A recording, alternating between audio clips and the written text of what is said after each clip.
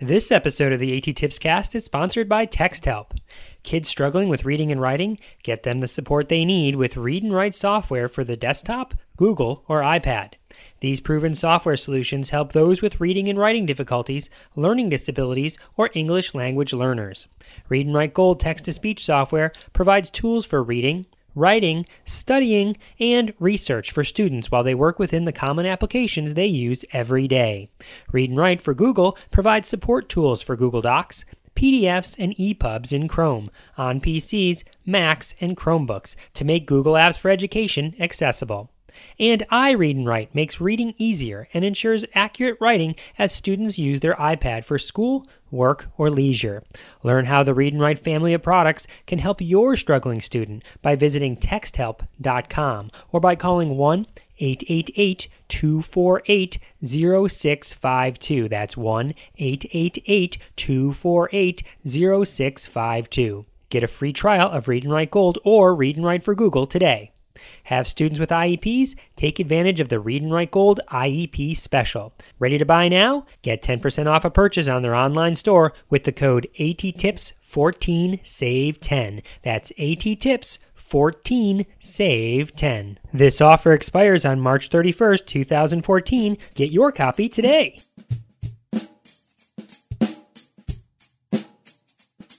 Welcome to the AT Tips Cast, where we examine different ways to provide more options for students. This is episode 129 and was recorded on February 7, 2014. This episode outlines challenges with the current definition of an assistive technology device and proposes a new way to define the term.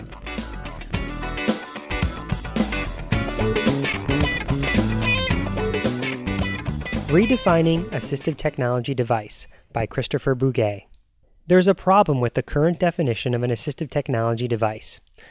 I'm someone who hosts a podcast, has co-written a book, authored an app, has a job title, and works in a profession which all use the common term assistive technology in the title.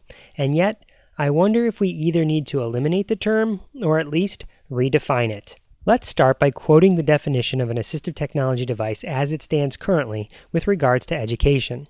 An assistive technology device is defined by educational law as any item, piece of equipment, or product system, whether acquired commercially off the shelf, modified, or customized, that is used to increase, maintain, or improve the functional capabilities of a child with a disability. Let's focus on the verb. I believe the verb is the crux of the problem with the definition. The verb in question is used. Let's put that into play with a made-up example juxtaposing two students, one with a disability and one without. For the purposes of this example, I'm going to use a made-up piece of technology and a generic task, because the tools and the tasks don't really matter. It doesn't matter whether the tool is high-tech or low-tech in relation to the definition. Here's the example. A student without a disability uses a Flibbertigibbet to learn math. We call the Flibbertigibbet technology. A student with a disability uses a Flibbertigibbet to learn math. We call the Flibbertigibbet assistive technology. Both students are using the Flibbertigibbet to increase, maintain, or improve his or her own functional math capabilities. The only difference between the two is that one has a disability and the other does not. When used in this way, the term assistive technology spotlights the disability and is ultimately discriminatory. Now, how about a real example with a real piece of technology, just in case I lost you with the Flibbertigibbet? A student without a disability uses a keyboard to author his essay. We call the keyboard technology. A student with a disability uses a keyboard to author his essay. We call the keyboard assistive technology.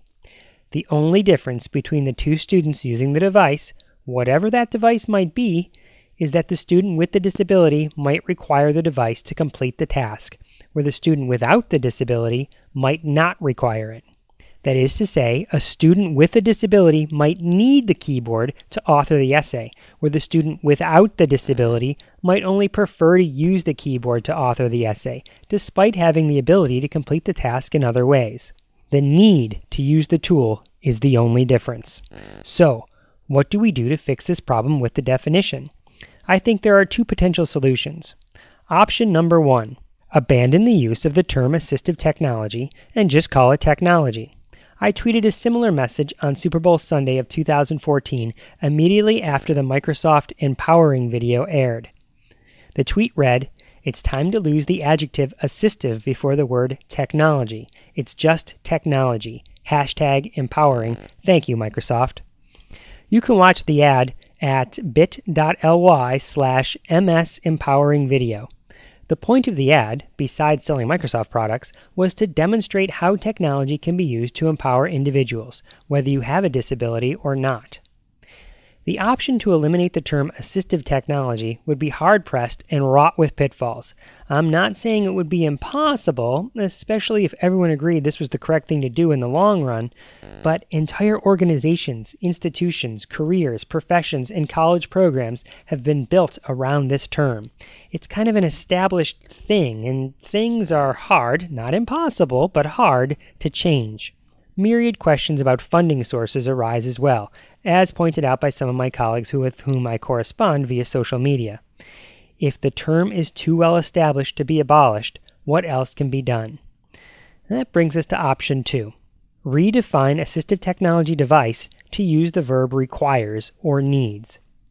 What if the definition of an assistive technology device read, any item, piece of equipment, or product system, whether acquired commercially off the shelf, modified, or customized, that is required to increase, maintain, or improve the functional capabilities of children with disabilities? Wouldn't that be a better definition? Using this definition, any item used by a student, whether they have a disability or not, would just be considered technology.